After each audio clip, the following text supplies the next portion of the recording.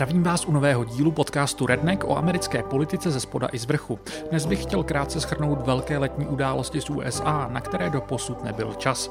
Především bych se chtěl dneska zaměřit na to, proč mají američtí demokraté pocit, že za sebou mají úspěšné léto a jak moc je to vlastně pravda.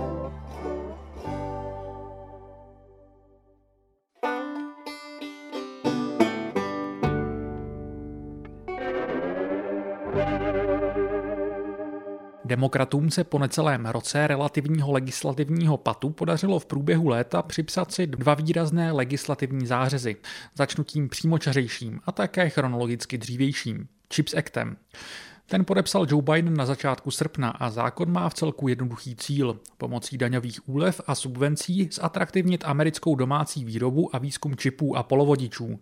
V delším horizontu na něco podobného tlačila část politiků zleva i zprava a poptávka po prosazení podobného zákona zesílila obzvláště v souvislosti s pandemií koronaviru a z ní vyplývající krize dodavatelských řetězců. Spojené státy, stejně jako většina světa, jsou totiž, co se polovodičů týče, z velké míry závislé na importu z Tajvanu. V minulosti například po jednom zemětřesení na přelomu tisíciletí vedlo přerušení dodávek z Tajvanu k celosvětovým cenovým šokům na trhu s polovodiči. Pokud vás tento kontext zajímá více, velmi doporučuji knihu End of the Line od Barryho Seelina. Pro CHIPS Act hlasovala i hrstka republikánů, především 17 republikánů v Senátu, který je kvůli pouze nejtěsnější možné většině demokratů v této komoře velmi klíčový. Nebál bych se říct, že republikáni by byli nejraději, kdyby demokraté pod Bidenem nebyli schopni prosadit vůbec nic. Ale CHIPS Act je jednoduchým způsobem, jak se pokusit dát najevo, že nejsou úplně absolutní obstrukcionisti. A kdyby zůstalo jen u CHIPS Actu, pro který nakonec zvedl ruku i šéf senátních republikánů, Mitch McConnell, asi by tak nezuřili, ale demokraté pokračovali. Díky shodě několika okolností pouze několik dní po CHIPS Actu dokázali demokraté něco, co jim uplynulý rok unikalo. Dohodnout se západovirginským senátorem Joem Manchinem, který se stal symbolem legislativního patu a ztroskotání Bidenovy agendy. Teď se najednou něco změnilo. O tom, co se přesně stalo, bylo naspekulováno hodně. Mně osobně přijde jako nejpravděpodobnější vysvětlení to, že na Manchina začalo kromě levicovějšího křídla a tzv. Aktivistů tlačit i jeho okolí, na které na rozdíl od zmíněných v uvozovkách levičáků Manchin dá. Mezi těmito lidmi měl dle zvěstí v médiích být mimo jiné Bill Gates nebo ekonomický poradce několika demokratických administrativ Larry Summers. Manchin se pak zjevně chopil příležitosti trochu zachránit svou reputaci, jelikož jinak by se zapsal do historie jako hrobař Bidenovy agendy a po nadcházejících volbách do kongresu už možná ničím.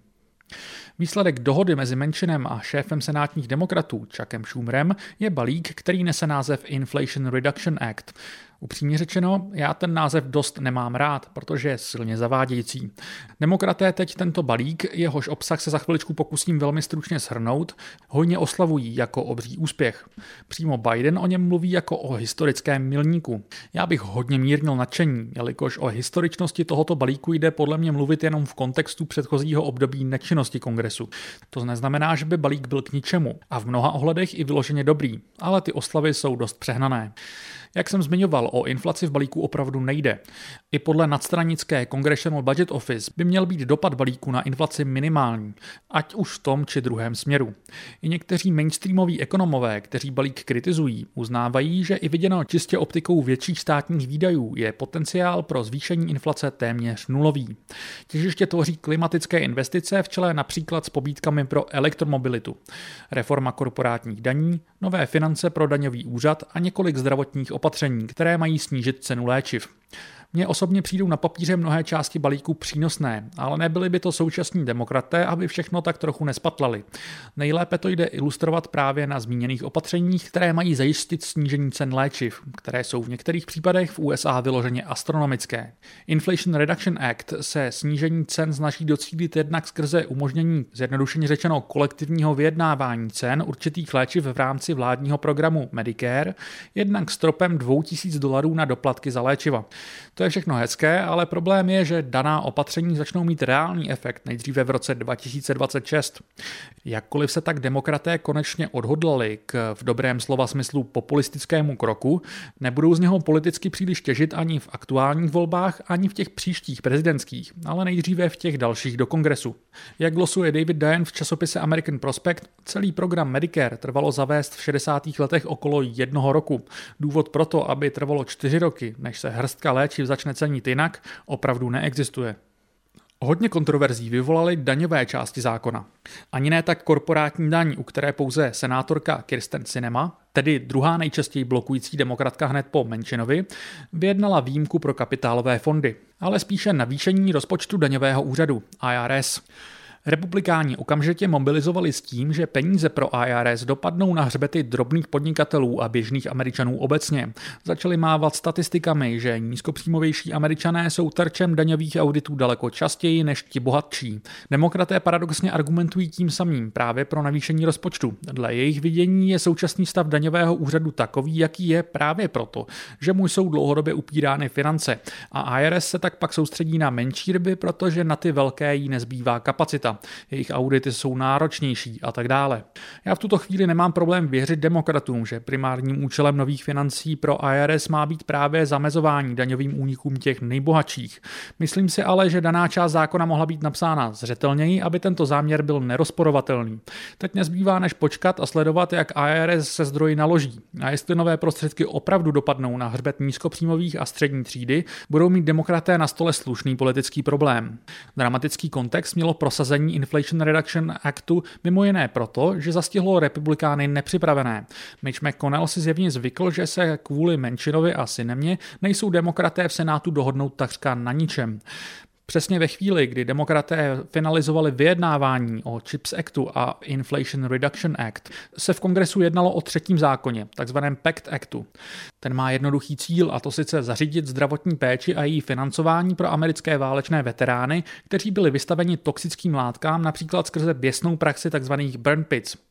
Při nasazení americké armády, mimo jiné v Iráku nebo v Afghánistánu, se armáda zbavovala odpadu jednoduše tak, že vykopala velkou jámu a tam vše spálila. Odpad z vojenského tábora přitom znamená všechno možné od zničené techniky, zdravotního odpadu, chemikálií, plastů, potravin a elektroniky nebo výměšků a munice, včetně té nevybuchlé. Aby to všechno pěkně hořelo, poleje se vše leteckým palivem. Pokud vám to zní jako zlý sen nebo vymyšlené, radši si to vygooglete. Jedním z mnoha problémů takovéhoto počínání je to, že se do atmosféry dostane velké množství toxických látek a když jste ve vojenském táboře poblíž, hodně těchto toxických látek také nadýcháte. To má pak za důsledek všemožné zdravotní potíže od vysokého krevního tlaku přes rakovinu a autoimunitní onemocnění až po vrozené vady vašich dětí. Následky na americké veterány má po letech politického boje a ignorování způsobených problémů řešit právě PACT Act. Nicméně, jak jsem naznačoval, republikáni se v hysterickém záchvatu zloby z toho, že se demokratům něco málo podařilo prosadit jim navzdory, rozhodli, že si vezmou PACT Act jako rukojmí. Do čela se postavil senátor Pat Toomey, který vymyslel výmluvu s tím, že se mu nelíbí zaúčtovací detaily v rámci PACT Actu, které ovšem v tomto zákoně byly už při jeho předchozím schvalování. Že šlo o výmluvu a vše souviselo s IRA, bylo do očí bící. Nemusím asi vysvětlovat, že vzít se za rukojmí zdravotní stav válečných veteránů je příliš chucpe i na nízké standardy americké politiky a republikáni tak opravdu nevypadali před očima veřejnosti dobře. Jejich zastupitelé svoje cukání nevydrželi příliš dlouho, podlehli a Biden v půlce srpna schválený zákon podepsal. Poslední pro tu chvíli podstatnou poznámkou pro prosazení Inflation Reduction Actu je, že cenou Menšinovy podpory bylo i hlasování o reformě zjednodušení stavebních povolení pro energetické projekty. Nebudu vám lhát, příliš tenhle aspekt nemám nastudovaný, ohledně této reformy nepanuje příliš jasný konsenzus a ostatně vyjednávání stále pokračují. Narazíte na odsudky kvůli tomu, že by tato reforma zjednodušila stavbu některých ropovodů, což samozřejmě jiní slaví. Zároveň někteří liberálové zdůrazní, že by se zrychlila výstavba zelených projektů a že tedy reforma za to podtrženo začteno stojí. Narazil jsem i na názor, že by reforma vlastně moc nezměnila, protože cílí na část zákonů ohledně feedbacku od místních komunit, které v praxi výstavbu skoro nezdržují. Takže tady znovu říkám otevřeně, že v tuto chvíli vůbec nemám jasno, jak moc mi to přijde podstatné. Určitě se o tlaku na prosazení této reformy doslechnete v následujících týdnech před volbami a já uvidím, jak vše dopadne.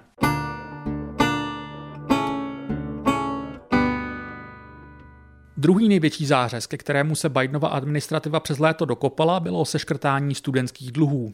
I to je něco, o čem se mluví léta. Bidenovi konkurenti v primárkách roku 2020 navrhovali daleko radikálnější zásahy. A navíc je to tentokrát něco, co mohl Biden udělat unilaterálně, bez pomoci kongresu, jen z pozice výkonné moci, byť o tom více ještě za chvilku.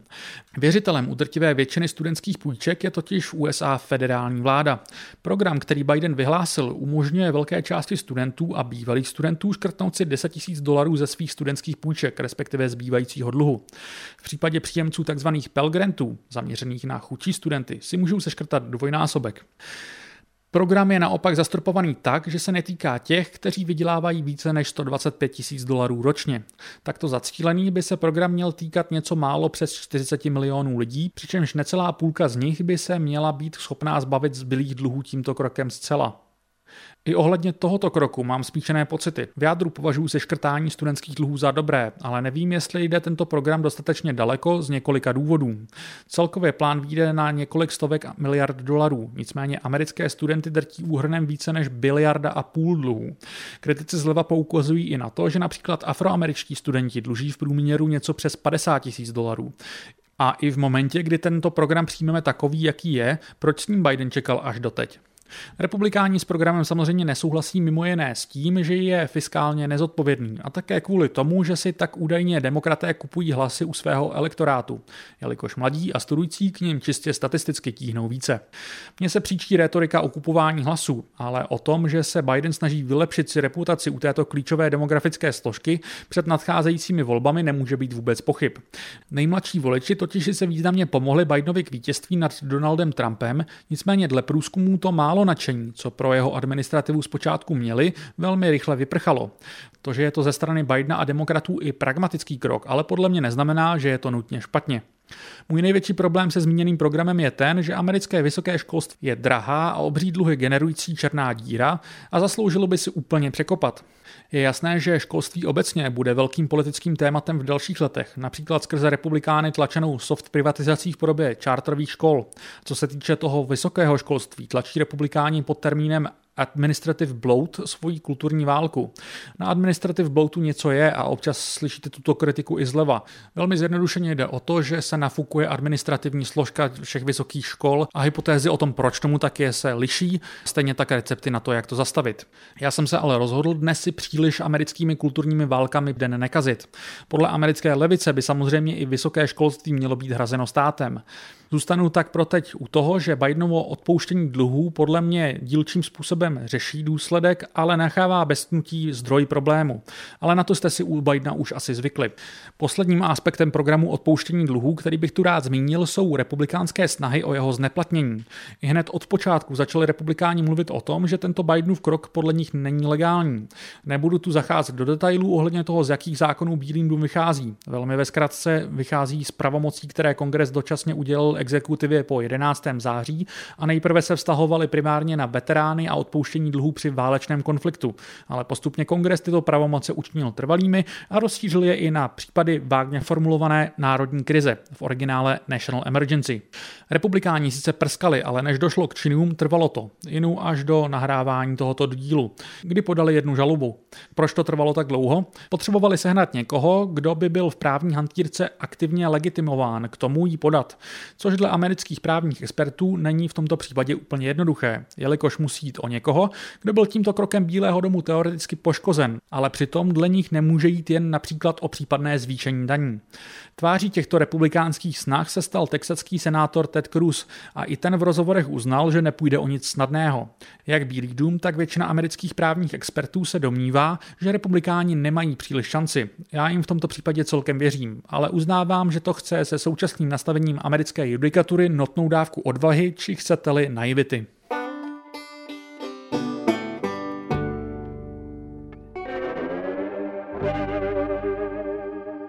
Poslouchej, jsem Molly, umělá inteligence a součást týmu Lunch Meet Festivalu. Letos tě čeká 6 audiovizuálních večerů na 4 pražských scénách a 46 hudebníků a uměleckých projektů z celého světa. Od 26. září do 1. října. LunchMeetFestival.cz Advanced electronic music and new media entertainment. See you dancing.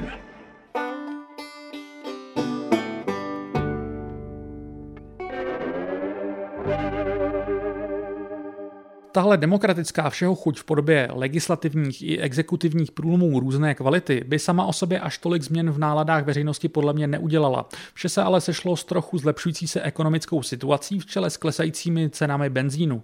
To je samozřejmě na automobilech z ultrazávislé Americe důležitá metrika.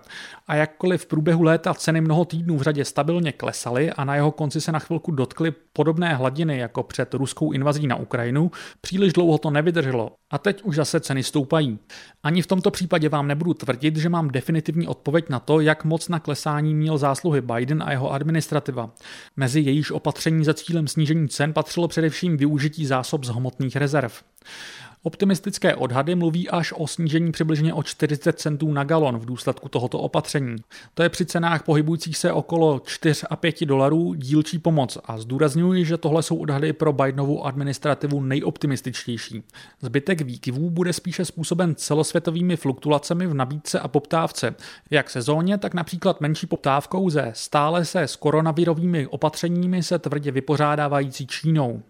Stejně tak, jak je pak nesmysl házet vinu za stoupající cenu benzínu vlivem ruské invaze na Bidena, je tak trochu absurdní chválit jej za poklesy taktéž z velké části mimo jeho kontrolu. Jakkoliv chápu touhu demokratů přivlastnit si zásluhy za pokles cen poté, co je v prvním půlroce republikáni pranířovali za jejich zvyšování, ocitají se teď v týdnech před volbami v prekérní situaci mimo jiné proto, že v momentě, kdy ceny opět zatím relativně mírně stoupají, nemůžou se divit, že zodpovědnost v očích veřejnosti leží opět na jejich bedrech. Neklesající ceny benzínu se také spoléhal Bílý dům, když v průběhu léta slavil, že se zpomaluje nárůst inflace. To bylo v inflačním indexu z velké míry způsobeno právě poklesem těchto cen pohonných hmot, zatímco například ceny potravin stále narůstaly. Nemyslím si, že bylo od demokratů nejchytřejší oddávat se těmto oslavám v momentě, kdy každý řadový Američan při každém nákupu jasně vidí, že z nejhoršího není venku. Nabízí se tady shrnutí celého Bidenova léta skrze mem, který se vyvíjel v uplynulém roce. Vše začalo téměř přesně před rokem, když reportérka NBC News dělala v Alabamě rozhovor s vítězným jezdcem NASCARu Brandonem Brownem. V průběhu rozhovoru za nimi skandoval dav diváků něco, co reportérka přetlumočila slovy Let's go Brandon. Nicméně pro kohokoliv, kdo se na rozhovor díval, bylo zřejmé, že fanoušci ve skutečnosti skandují Fuck Joe Biden. Oh my God, it's just such an unbelievable moment. Brandon, you also told me, as you can hear the chants from the crowd, let's go, Brandon. Brandon, you told me you were going to kind of hang back those first two stages and just watch and learn. What did you learn that helped you there in those closing laps? Oh my God, it was... Je vcelku irelevantní, jestli se reportérka přeslechla, nebo se pokusila záměrně změnit v úvozovkách kontroverzní popěvek. Americká pravice se toho chytla a začala používat právě Let's go Brandon, kde by jinak chtěli říct Fuck Joe Biden. A jméno Brandon se stalo přezdívkou pro Bidena. V průběhu zimy pak internetová mašinérie skřížila tento mem s jiným proudem, takzvaného Dark Maga, v rámci kterého je Donald Trump vykreslován, chce se mi říct, jako dočasně poražená postavička z anime, která osnuje svůj triumfální návrat. Trump zde často bývá opatřen americkou pravicovou memologií s profanovaným laserovým zrakem. Skřížením těchto dvou memů vznikl Dark Brandon, tedy jakási temná fantazijní verze Bidena. Síla těch nejúspěšnějších memů samozřejmě tkví v tom, že si je každý může přebrat trochu po svém a to platí i tady. Nicméně je dobré si uvědomit, že alespoň zpočátku byla významná část záměru spousty autorů Dark Brandonovských memů právě kontrastní vyznění temného osnujícího a všeho schopného Dark Brandona a reálného Joea Bidena, který nebyl schopný prosadit takřka nic, i přesto, že jeho strana má většinu v obou komorách kongresu. Šlo tedy spíše o jakýsi povzdech, či také výsměch, nikoliv oslavu Bidena. To se ale změnilo v létě právě kvůli několika legislativním úspěchům a vše došlo až tak daleko, že na mám naskočili vyloženě členové Bidenova týmu, kteří dokonce začali sami tweetovat Dark Brandonovské memy. Oproti dřívějšímu vyznění ale byla jejich message daleko méně ironizující. Naopak, dle jejich podání se Biden skutečně stal Dark Brandonem a začal sklízet vítězství za vítězstvím. Vůbec není bezradný a oni jako správní loajální fanoušci, spolupracovníci vždy věděli, že se na něj mohou spolehnout. Asi nemusím zdůrazňovat, že mi tahle permutace memu opravdu nepřijde ani zdaleka tak vtipná a vzhledem k tomu, že jste doposlouchali dnešní díl Rednecku až sem, asi nemusím také zdůrazňovat, že to s těmi úspěchy není až tak přímočaré, jak by Bílý dům chtěl, abyste si mysleli. Vše pak vyvrcholilo během Bidenova zářijového projevu, u kterého bylo bylo naprosto zřejmé, že Bílý dům aktivně koketuje s Dark Brandon estetikou. Biden promlouval mimo jiné o nebezpečí MAGA republikánů před rudě nasvícenou budovou Independence Hall ve Filadelfii a v záběru navíc byli vidět 2 příslušníci námořní pěchoty ve slavnostních uniformách. Naprosto nepochybuji o tom, že členové Bidenova týmu projev naaranžovali s vědomím, že si ho část veřejnosti spojí právě se zmíněným memem. Pokud pak částí záměru bylo také nalákat republikány k hysterické reakci, musím uznat, že se vše povedlo. Američtí konzervativci brzy označovali jeho proslov za přinejlepším polarizující, v horším případě ho přirovnávali k Hitlerovým projevům. Upřímně řečeno, pokud máte času nazbyt, puste si ho a napište mi mail, jestli v projevu uslyšíte cokoliv nového, co by Biden a většina demokratů neříkala uplynulých několik let neustále. Ale chápu, že pro vyprázdněný svět americké politiky je červené podsvícení podstatnějším signálem než to, jaká slova člověk reálně říká. But as I stand here tonight, equality and democracy are under assault. We do ourselves no favor to pretend otherwise. So tonight, I've come to this place where it all began to speak as plainly as I can to the nation. I will not stand by and watch. I will not the will of the American people be overturned by wild conspiracy theories and baseless evidence-free claims of fraud. I will not stand by and watch elections in this country stolen by people who simply refuse to accept that they lost. Celý Bidenovými fanoušky apropriovaný Dark Brandon mem mi přijde opravdu komický v tom kontextu, že Biden má doslova desítky a desítky možností toho, co udělat, i bez toho, aby se kohokoliv, především kongresu, ptal na povolení. Dlouhodobější posluchači si snad budou pamatovat seznam vydaný už před volbami pod názvem Day One Agenda časopisem American Prospect, který kompiluje všechny pro Bidenovy volební sliby relevantní kroky, které by Bílý dům mohl unilaterálně udělat. Redakce American Prospect svůj seznam pak updateovala v tracker, který sleduje, co z toho skutečně Biden udělal. Chvíli nahrávání je tu 111 potenciálních kroků, z nichž Bidenova administrativa splnila plně 23, dalších 19 pak částečně, 6 naopak definitivně zamítla a jeden už přestal být relevantní soudním rozhodnutím ještě před Bidenovým vstupem do úřadu. Více než půlka kroků, u kterých zdůrazňuji, by se Biden nemusel nikoho na nic ptát, tu zůstá nesplněna. Jestli toto někomu připadá jako počínání bezskrupulózního Dark Brandona, který si za opasek připisuje vítězství za vítězstvím, tak mě opravdu ne. I proto se v uplynulém roce Biden propadal v průzkumech ohledně toho, jak Američané schvalují počínání jeho administrativy a z podobných důvodů se také většinu roku očekávala drtivá porážka demokratů v nadcházejících volbách do kongresu a místních úřadů. Léto tento obrázek zkomplikovalo, protože několik z předpokladů alespoň dočasně přestalo platit. Vlivem trochu zlepšující se ekonomické situace přestaly být ekonomické otázky až takovou voličskou prioritou a o to více vynikla hrozba konzervativních excesů vyvolaná pádem interrupčního precedentu. A dnes probrané legislativní i exekutivní úspěchy, jakkoliv střídmé, narušily obraz demokratů jako zoufale neschopných prosadit vlastní agendu ani v momentě, kdy ovládají Bílý dům i obě komory. Otázkou ale zůstává, jestli z pohledu nadcházejících důležitých voleb nevyvrcholila tato souhra okolností příliš brzy. Ostatně ceny benzínu zase stoupají, tím vysvětají opět ekonomická témata a pokud to tak bude pokračovat do voleb, demokraté spláčí nad výdělkem. To, že nazvali svůj největší balík Inflation Reduction Act, i když reálně inflaci neřeší, určitě nepomůže. Je nutné podotknout, že to, že strana, která je u moci, ztrácí křesla v tzv. Midterm volbách, tedy těch, které jsou 2 roky mezi prezidentskými, je naprosto normální. A vzhledem k tomu, že v Senátu mají demokraté nejtěsnější možnou většinu a v sněmovně reprezentantů jen o trochu pohodlnější, stále se očekává, že o tyto většiny velmi pravděpodobně přijdou, a to i přes relativně pozitivní letní vývoj. Shrnutím primárek a volebním výhledům bych se chtěl věnovat podrobněji v příštím díle. I když možná před ní přesunu ještě jeden, který se bude věnovat lokálnějším tématům. Ale už teď vám můžu ve zkratce říct, že pokud by demokraté přišli o většinu jenom v Senátu, šlo by to v kontextu americké politiky brát jako úspěch. Alespoň na papíře, protože i kdyby přišli jenom o Senát, relativně legislativně aktivnější období Bidenova úřadování prostě skončí. Otázkou je, jestli se pak Biden nezačne konečně více soustředit na zmíněné desítky a desítky exekutivních kroků, které má k dispozici. To se ale dozvíme až v dalších měsících a s tím bych to pro dnešek uzavřel.